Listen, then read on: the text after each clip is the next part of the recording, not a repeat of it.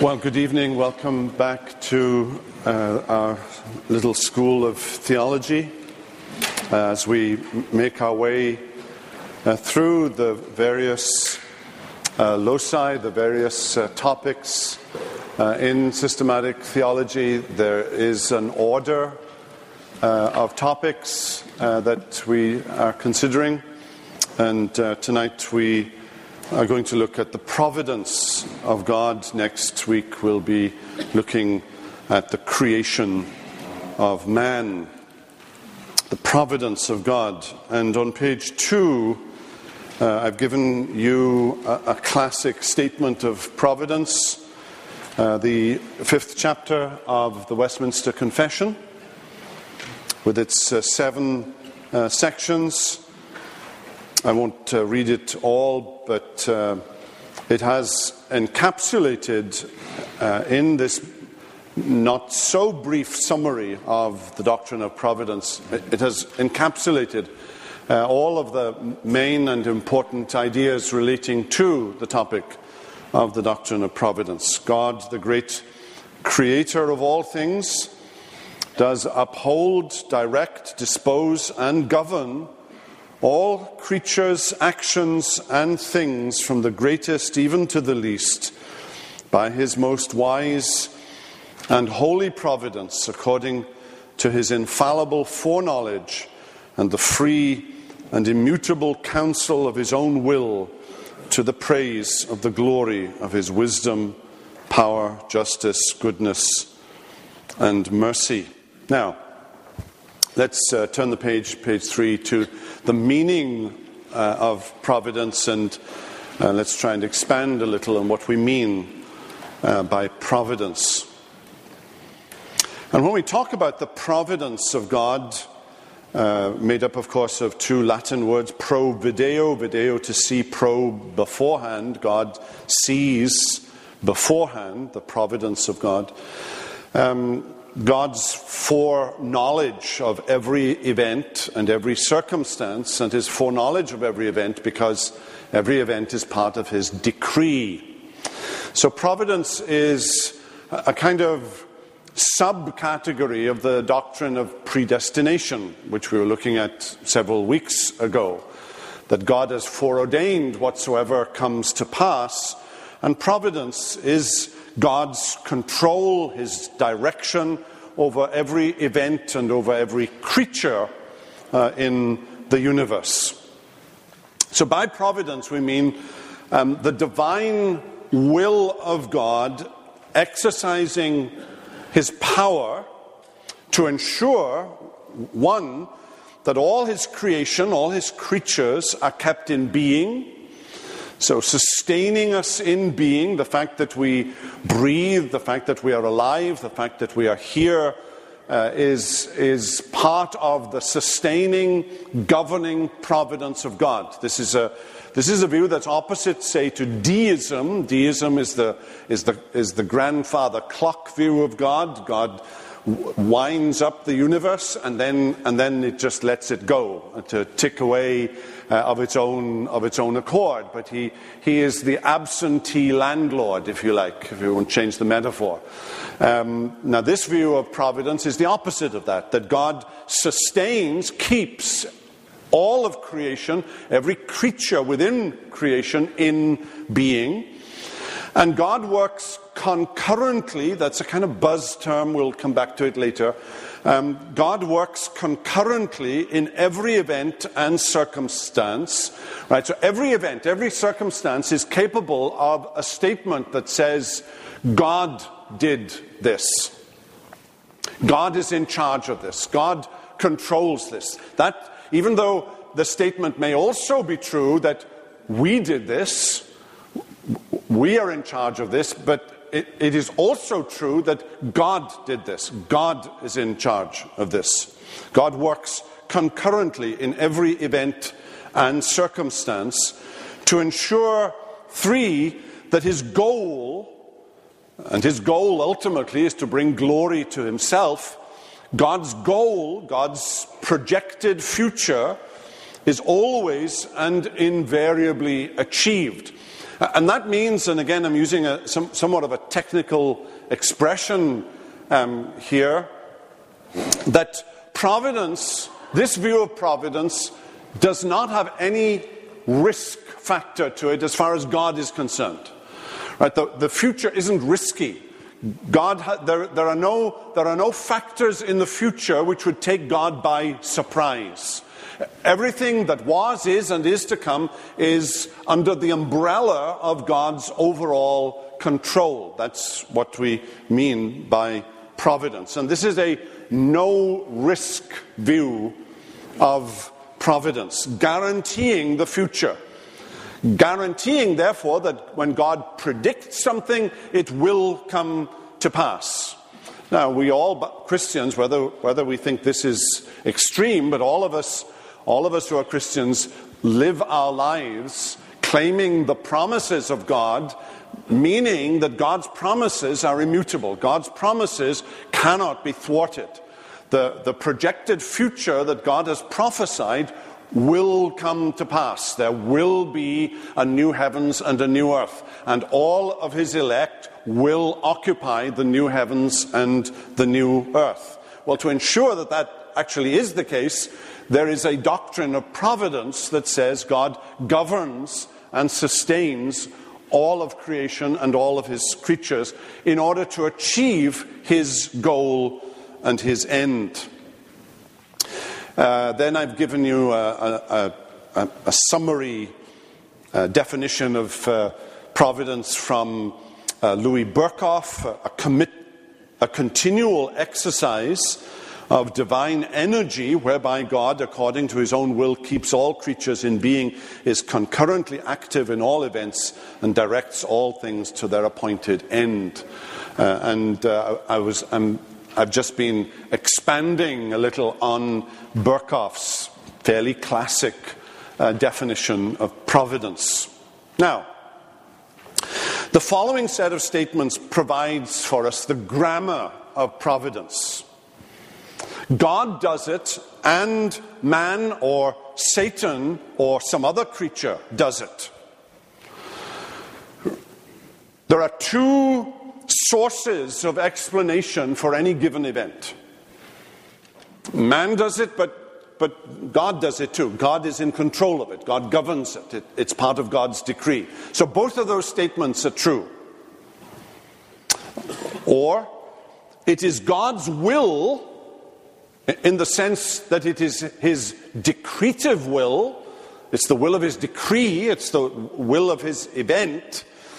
But it is contrary to his will of command or precept. Now, what do I mean by that? It is contrary to God's will that you steal. And yet, if you do steal, it's all part of the outworking of God's plan. God is still in control. He hasn't abandoned his control. Bad things happen, but God is still in control. So there are two senses here of God's will. There is what we call the will of his decree, the will of his commandment, and then there is the will of his permission. He allows certain things to happen, and therefore you can view it as fulfilling God's will and being contrary to God's will at the same time. It is sin on our part, but God orders it and overrules it for the good of his people. Right? Two aspects of the same event. It is sin, but God overrules it, governs it in such a way as to bring good for his people. And the Joseph text, Genesis 50, verse 20, immediately springs to mind. Joseph saying to his brothers, you meant it for evil. It was sin. They were culpable. They were accountable. They were responsible for their actions. But God meant it for good. So it was sin, but God also overrules it. God determines all that is, but God is not the author of sin. Two angles of what occurs. God determines all that is, but he's not the author of sin. Now, that's easier to say than to explain. I think that you have to say both statements. I think it takes a little bit of finesse to explain how can God determine all that is and not be the author of sin. And of course we don't ever want to get to the position where we make God the author of sin. That would make God himself morally culpable for sin, and God cannot be morally culpable for sin. So whatever the explanation is for sin in the world, God can create a universe in which sin is possible, but for which he is not directly responsible. Now, all of those statements are somewhat puzzling. You can send yourself just a little bit crazy repeating them over and over. But those are the statements. Those are the grammatical statements of providence. Let's shut some gates here by number 4: unacceptable views of providence. Views that suggest the future is risky. That's unacceptable. That would make prophecy impossible. That would make certainty about heaven impossible if the future is risky in any way. Any view that attributes to man any kind of absolute autonomy that makes the future risky as far as God is concerned, absolute free will, makes God sit on the sidelines, and therefore he cannot know the future. That's wholly unacceptable. That's a view held by open theists or free will theists. Views that suggest that God set the world in motion but acts much like an absentee landlord. That's deism. Some of the founding fathers, just to remind you, some of the founding fathers were probably deists in their view of God. It was a very prominent view in the 18th century, that God winds up the clock, as it were, and then stands back and allows the clock to tick away. Views that suggest Satan or generic evil is as much in control as God is. That's the view we call dualism, that there are equal forces of good and evil, and that the universe and all that is in it is explicable in terms of a battle between two equal opposing forces of good and evil. And that's wholly unacceptable from a biblical point of view. However we explain the origin of the downfall of Satan as a created angel under some kind of probation, and the Bible is somewhat mysteriously silent on exactly how that took place. We do know that before Adam fell in the garden, there was sin in the universe. Satan is already a sinner. Evil is already present. The snake in the garden represents the presence of evil in the universe, even before Adam and Eve personally fall. But God is ultimately in control, and any view that suggests dualism is unacceptable. Or the view that suggests that God's control makes our involvement irrelevant and meanereless. Que sera, sera. Whatever will be, will be. I mean, there's no point in chafing against it. You are just a cog in this machine, and you are just the victim of blind fate, fatalism or determinism.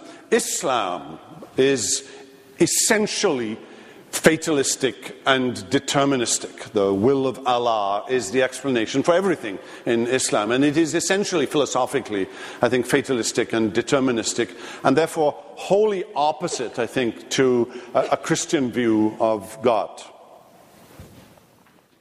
Now let's talk a little bit about providence and guidance, and I want to approach it with a focus here on providence. Now, if you have a particular issue with guidance and you came along this evening wanting to know an answer to a particular question, this is probably not going to help you very much.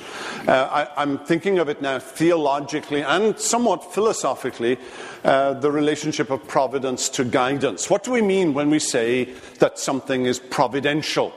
And sometimes we mean different things in the same sentence. Now, in one sense, everything that happens is God's providence. Right?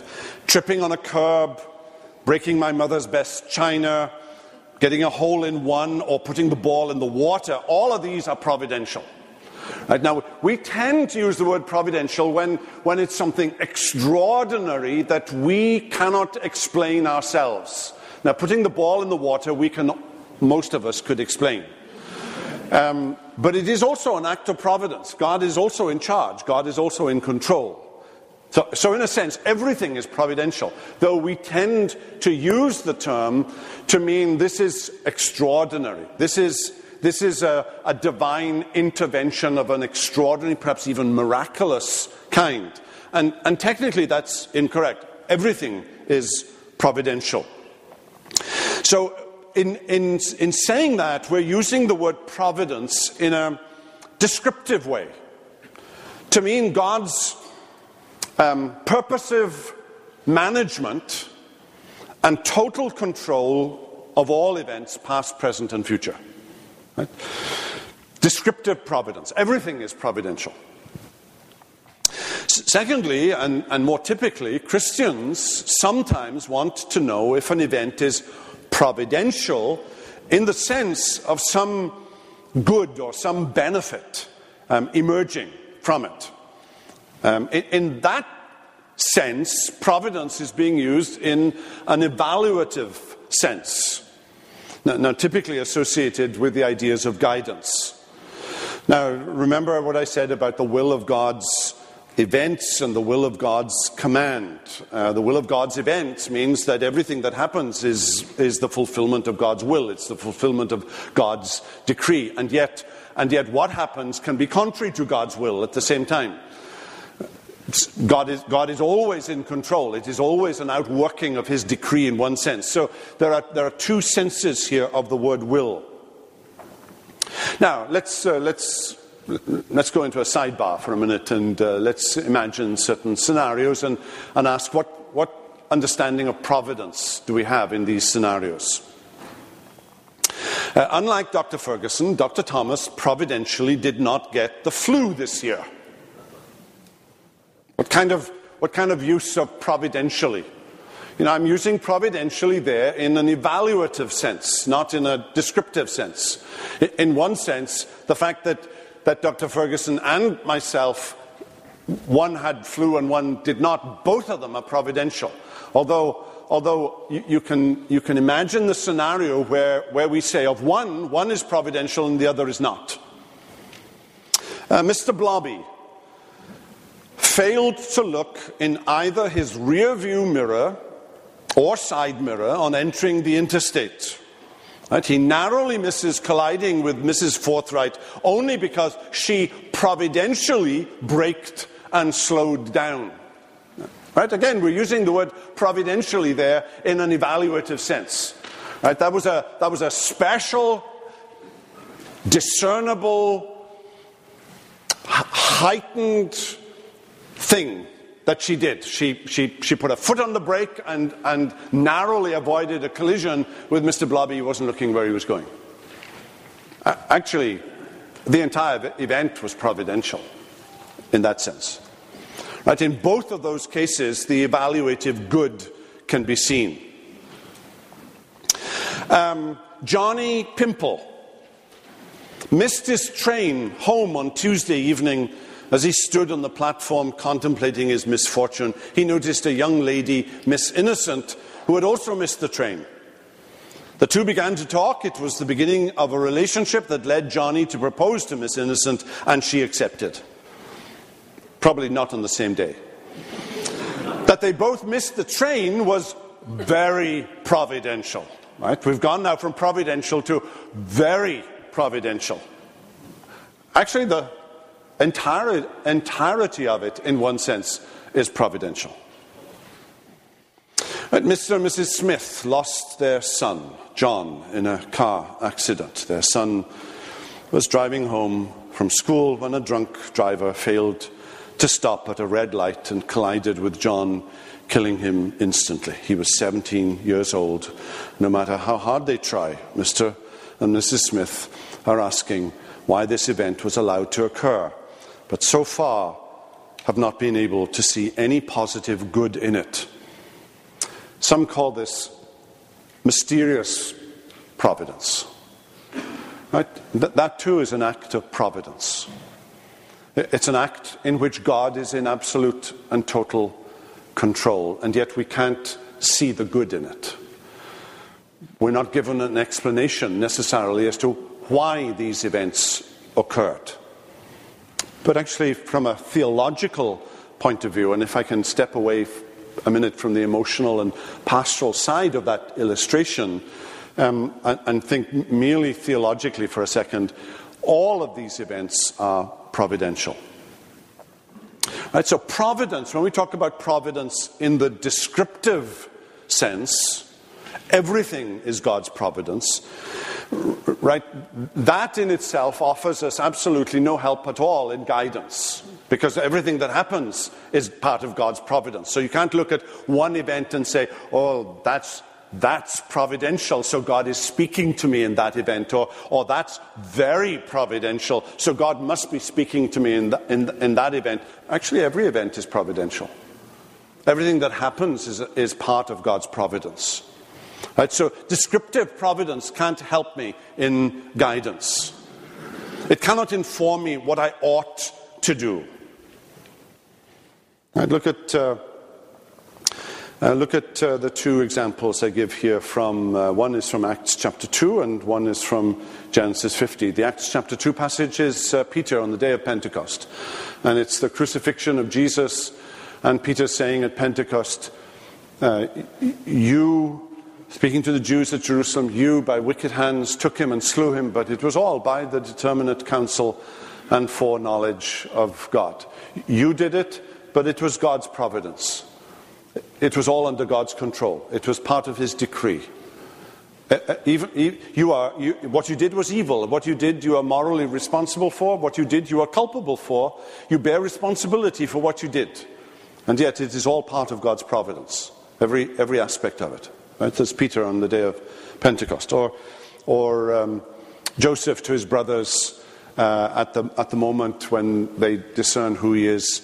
As for you, you meant evil against me. It is evil, and you bear responsibility. And part of the whole storyline in Genesis 50 is Joseph trying to get them to see their responsibility.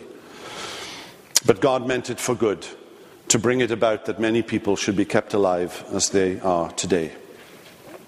Right, the crucifixion of Jesus and the treatment of Joseph were both providential in the descriptive sense.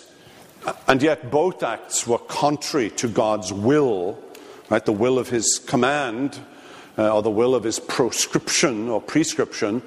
But in another sense, both were in fulfillment of God's will of events. Right? It fulfills God's will in the sense that everything that happens is an outworking of his decree. And yet at the same time, it can be contrary to his will of command. They broke God's law. Well, let's talk about providence and prayer. Providence and prayer. Because the issue of God's control and the issue of God changing his mind, the issue of the fixity of the future in God's mind is at stake when we pray, particularly in petitionary or intercessory prayer. Does God change his mind as a result of our praying? And if so, does this mean that the future isn't cast in stone, but is fluid in some way? There's the example here is from Genesis 18, Abraham praying for the city of Lot, his nephew, for the city of Sodom, his nephew Lot and his wife and family are there in Sodom, and the angel of the Lord, the three visitors have come and revealed themselves to Abraham, and Abraham begins to pray. For 50 righteous men would he spare the city, for 40, for 30, for 20. Right? And down he goes. And suppose 10 are found there. And he answered, for the sake of 10, I will not destroy it. And on the surface, it looks as if God, this is a kind of it's kind of what's the word? Not bargain, but Abraham is engaging with God in a way that God seems to be changing his mind. Bartering, as it were, for 50, no, how about 40, how about 30, how about 20, how about 10, sparing the city for 10. And from a human perception point of view, it looks as if the future had been cast one way and is now being cast in a different way. God has changed his mind. Now, there are larger things at stake here than the doctrine of providence. God's immutability is at stake here. Can God change? Does he change in his essence? Second example is from Isaiah 38, well-known example of Hezekiah the king praying for restoration from his sickness, and God gives him 15 years. Right? He's going to die. It's been prophesied in one sense, and then he prays, he weeps, he prays, and then the Lord comes and says, he's heard his prayer. I have seen your tears. Behold, I will add 15 years to your life. I will deliver you and this city out of the hand of the king. Now, how do we understand passages like that in relationship to the doctrine of providence? If the petition response is deemed genuine, right, and not a fake, it's a mirage, God doesn't really change his mind, this is just a kind of pretense kind of thing, it's like a fairy story. If the petition response is deemed genuine and not a fake, does it require that we view the future as risky and undetermined by God? Well, if you say yes to that, a whole lot of things come tumbling down in terms of God's prophecy about the future, God's control of the future, that somehow or other we can manipulate God into actually changing his mind. That's the question that prayer and providence raises. If the relationship between God and man is deemed to be personal, now it's sometimes argued if we have a personal relationship with God, for that to be personal and that relationship to be genuinely personal, no coercion, right? By coercion I mean doing something contrary to someone's will, either on man's part against God or God's part against man. If that relationship is deemed to be personal, the relationship cannot be coercive in any way. Only in such circumstances can there be genuine dialogue, right? Without coercion, you can have genuine dialogue. And in that case, God takes risks. That's the argument. Right? For a no-risk view of providence, it is necessary to view not only the result, but also the prayer itself as part of God's ordination, right? As part of God's ordained decree. So that God isn't taken by surprise by this prayer. It was all part of his decree all along. Both the prayer itself and the answer, what seems to us like a change of plan on God's part, is actually, all of it, under the providential control and oversight of God. And in that sense, nothing takes God by surprise. The praying is itself an act of God's providence. Now, listen to how Joseph Hart, in a hymn, puts it. Prayer was appointed to convey the blessings God designs to give. Right? God is designed to give these blessings. This was always part of his plan, to give these blessings. But the way he gives these blessings is through you asking for it. It's like a parent. You know, you want, it's their birthday, you bought them a present, you've decided they're going to have this present, and then on the morning you sit there and there's nothing there. You've all played this little joke, right? And you've sat there and the child has come in and there's nothing there. And you want them to ask, and where's my bicycle, or where's my American doll, or whatever it is that's in your future. Whatever that present is. And you want them to ask. You've determined beforehand they're going to get this present, but you do want them to ask for it. And that seems to be what Hart is saying here. Prayer was appointed to convey the blessings God designs to give. Now, providence and accountability. Providence and accountability. The issue here is if God is in complete control, if everything that happens is providential, nothing takes God by surprise, how are we accountable?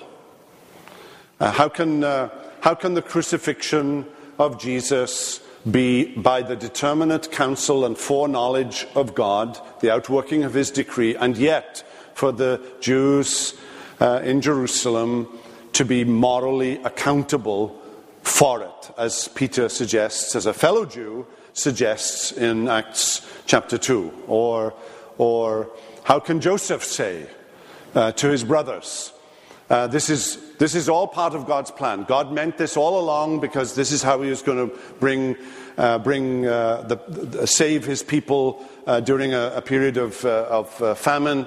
Bring us all here. This was all part of God's plan. But what you did in selling me as a slave to a passing band of Midianites or whatever, you meant it for evil, and you are morally culpable for it. Now that issue, is a wider issue between how can God be sovereign and we be responsible. Right? It's the Philippians 2:12 and 13 problem. Work out your own salvation with fear and trembling, for it is God who works in you both to will and to do of his good pleasure. Right? It's the same issue. It's the issue between sovereignty and responsibility. Now here, the issue of accountability is one in which various models, a variety of models, have actually been given to try and explain how God can decree all things and yet not be, for example, the author of sin. So let me dip from accountability into the next issue, which is providence and evil, keeping that issue in mind. One is to say, evil is a privation. You see it there. I call it the A-team: Augustine, Anselm, and Aquinas. These are three big names for sure.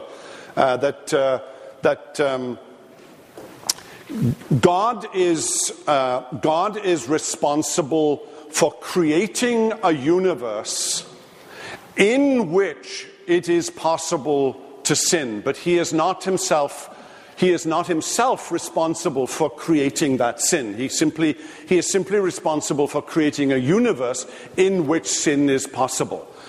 Sin is regarded as a negative thing here, and that's been one attempt, one model for trying to explain in a way that we can perhaps understand how God can be the author of all things but not the author of sin. That he can decree all things but not be the author of sin. Some have used the language of permission.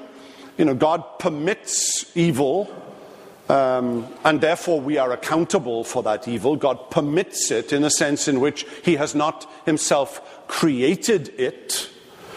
It's not the kind of permission where God is kind of passive. This is a positive permission. He grants permission. He allows it to take place, but he himself is not culpable for it. And Augustine, Jonathan Edwards have used that language of permission. A third model is divine compatibilism, and that's just a fancy term. It doesn't really get you anywhere. That more or less says God decrees everything, and yet at the same time, we are morally responsible for our actions, and those two are equally ultimate. Those two truths are equally ultimate. And this word compatibilism is just a word that's, I think, thrown out there to try and cover the basis. Jonathan Edwards is in that sense a compatibilist. The Westminster Confession uses the fourth model, causal levels, distinguishes between first and second causes. That God works immediately and mediately. That God can create immediately, and yet he can work through second causes, so that you can explain the weather in terms of barometric pressure and sunspots and radiation and whatever. You can tell I'm not up on meteorology, but that things are explainable from different levels of causation. That's how the Westminster Confession regards providence. Now let's talk about something more pastoral, and the issue of theodicy on page 8. Theodicy is just a fancy word for justifying the ways of God. Let's talk a little bit about evil, evil and pain. Christian theologians have spoken of this in several ways. Let me raise John Piper's little book, incredibly useful book, Don't Waste Your Cancer. This is John Piper, of course, who himself had cancer and wrote this book, Don't Waste Your Cancer. In other words, use it as part of your Christian testimony to the providence of God. God meant it for your good, so that through it you would grow. A question is sometimes asked: does the New Testament actually go that far? Should we perhaps say praising God in everything rather than praising God for everything? And that's a kind of subtle distinction. The first wanting to remove God, as it were, a little distance from the evil itself, and saying in the midst of that evil, we praise God. We use that set of circumstances in order to give Him praise. Now, not all, evil, I say, is an umbrella word covering at least two things: morally bad persons on the one hand, and on the other hand, tragic accidents. Human badness, experiences of pain. Not all pain is bad. Some pain is a good thing. You put your hand against the fire and it hurts. It's a good thing because you pull your hand away. If you're a leper and you've lost nerve endings in the end of your finger and your hand is on something hot, you don't realize it. So not all pain is bad. So there may be a way there of seeing how God can use pain as actually a deterrent, a growing mechanism, a maturing mechanism in our lives. We certainly see that in terms of disciplining our children. We're not doing an evil thing in disciplining our children, and the infliction of pain, whether it's emotional pain or psychological pain or physical pain. Not all pain is necessarily bad.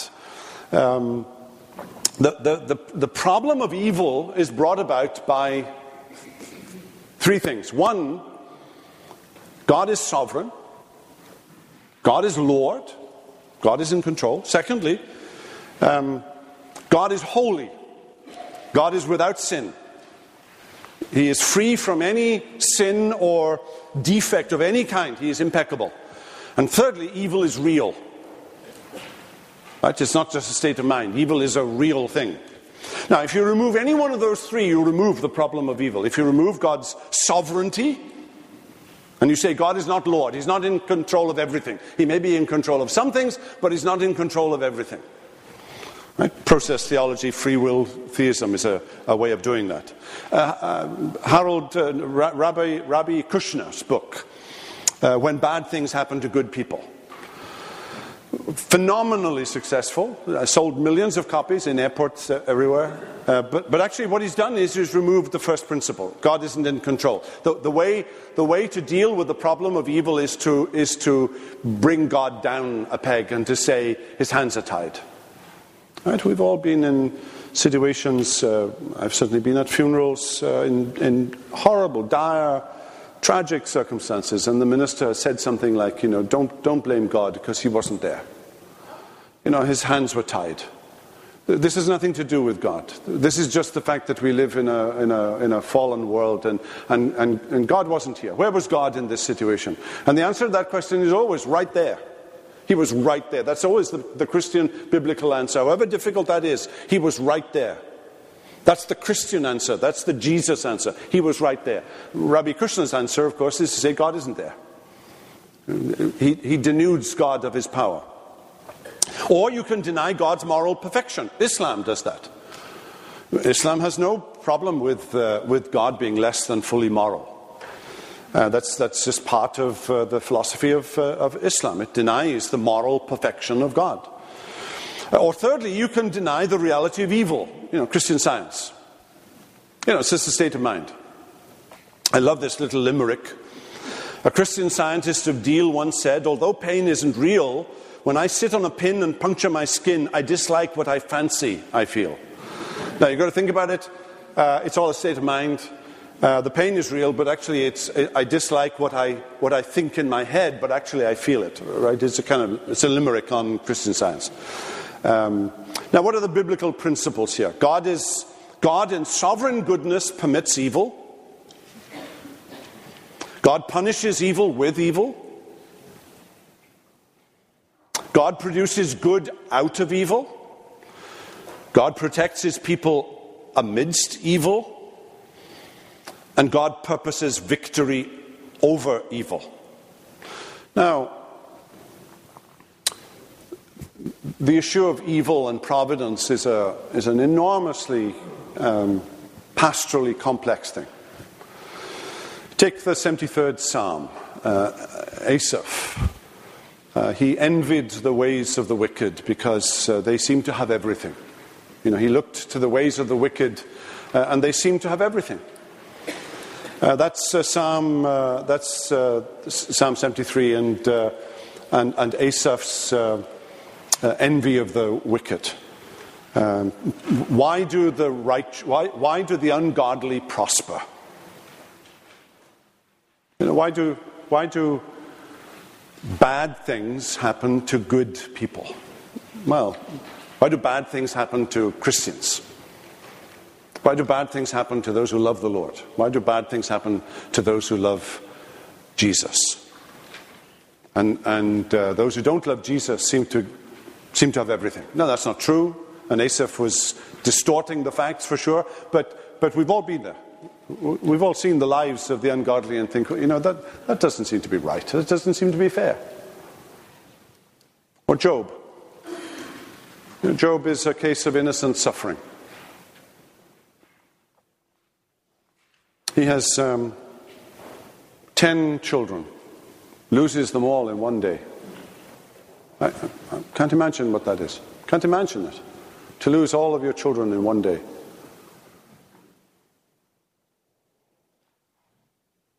The Lord gave, and the Lord has taken away. Blessed be the name of the Lord. Now you understand, if you're Rabbi Kushner, and I mean this in all sincerity, if you're Rabbi Kushner, you have to say, as he does, Job was wrong.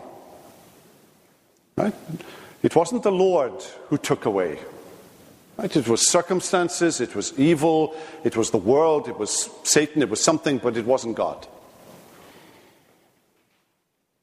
Right? Job has a view of God here in which he sees a no-risk view of the future. Everything that happens is part of the outworking of God's decree. That's where Job is. The Lord gave, and the Lord has taken away. Blessed be the name of the Lord. Now, Job then loses his health. Contracts elephantiasis or whatever it was. And, Mrs. Job says, curse God and die. Calvin called her Diabolus Matrix. You don't have to know any Latin. That's not a compliment. She was the organum satanum, he called her, satani, the organ of Satan. It's not a compliment. Now, let's give her the benefit of the doubt. She's grieving too. She's lost 10 children too. She doesn't want to see her husband suffer, so curse God and get it over with. And Job says, you remember, she speaks like one of the foolish women, like a fool. A fool is somebody who says there is no God. Right? This is a worldly point of view. This is an epistemology. This is a worldview that is not a biblical worldview that Mrs. Job is speaking from. Shall we not accept good at the hand of God and not evil? In other words, Job is under the umbrella of a no-risk view of providence. God is in complete control.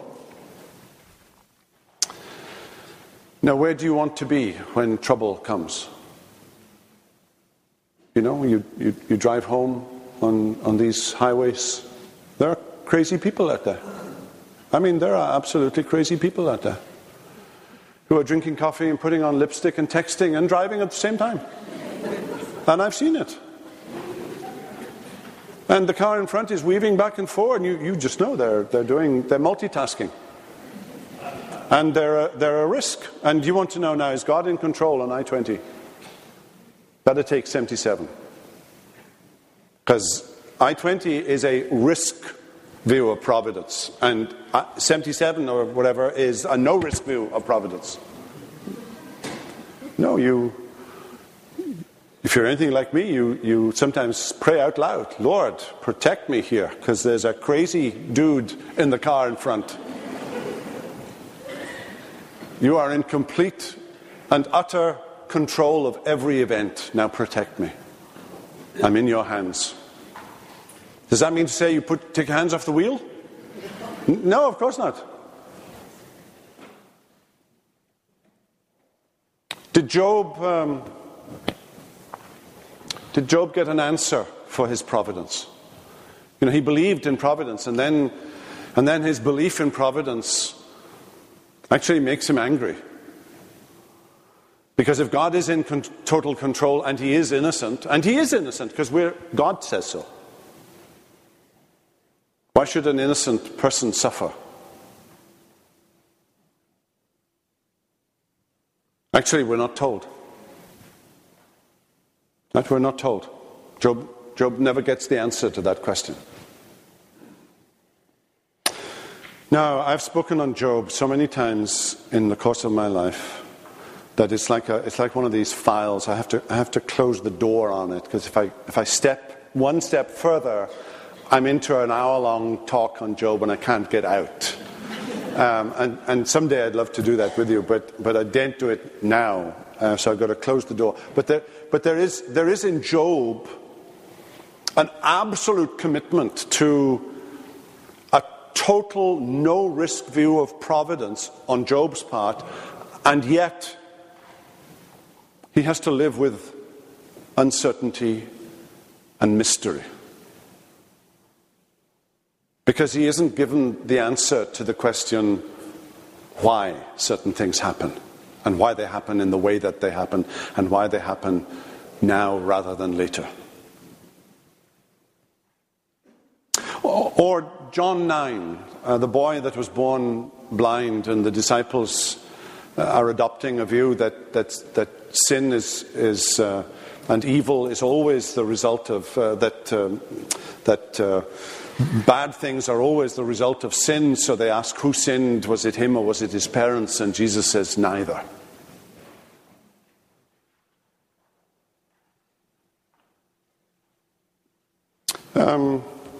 From a pastoral point of view, from a Christian point of view, from a personal walk with God point of view, the doctrine of providence is, on the one hand, it's like a bedrock that in every circumstance, good as well as evil, God is in complete and absolute control.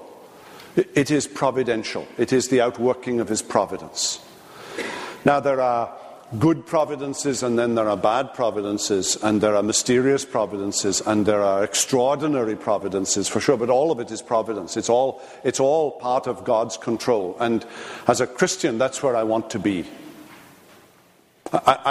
Because outside of that, there is no certainty. There can be no assurance. If there's an aspect of the future that isn't controlled by God, that God doesn't have a handle on, I can never have assurance. I can never be certain about anything. I can't actually say God works all things together for good if he's not in control of everything. If everything isn't actually an outworking of his providence. But I also have to live with having to discern, as that providence unfolds, how do I discern which path am I to take? That's providence and guidance. And for the most part, the answer to that is actually being obedient to the revealed will of God in Scripture. Right? That actually will answer most of our questions. If you live the kind of lives that God intends for you to live, that in itself will answer the question about what does God want me to do in the future. But this view of providence also brings to the surface this mystery element, that just because God is in control doesn't mean to say that he tells you exactly why he does certain things at certain times in certain ways. And like Job, you must lay your hand upon your mouth. That's the climax of the book of Job. He puts his hand upon his mouth. He stops talking. He stops asking questions. He submits himself to the overruling providence of God. I don't know where you are tonight, and there are 100, 200 different scenarios here of issues that you're personally wrestling with in your own life, in your family's life, and to which there are multiple questions, some of which are unanswerable. But the assurance of Scripture is God works all things together for the good of those who love him. And that's where assurance lies. It's a no-risk view of the control and providence of Almighty God. And let's pray together. Father, we have traversed some difficult issues again. Your ways are not our ways. Your thoughts are not our thoughts.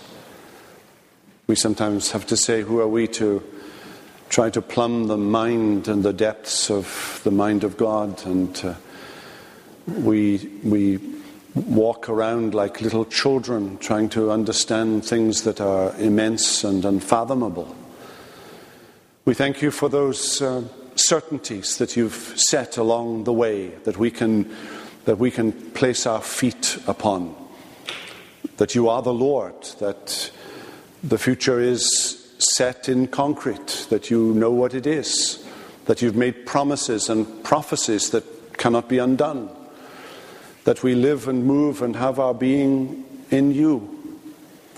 And we pray for a servant-like heart and spirit tonight to submit ourselves to you, even when the lights go out and we fail to understand the reason.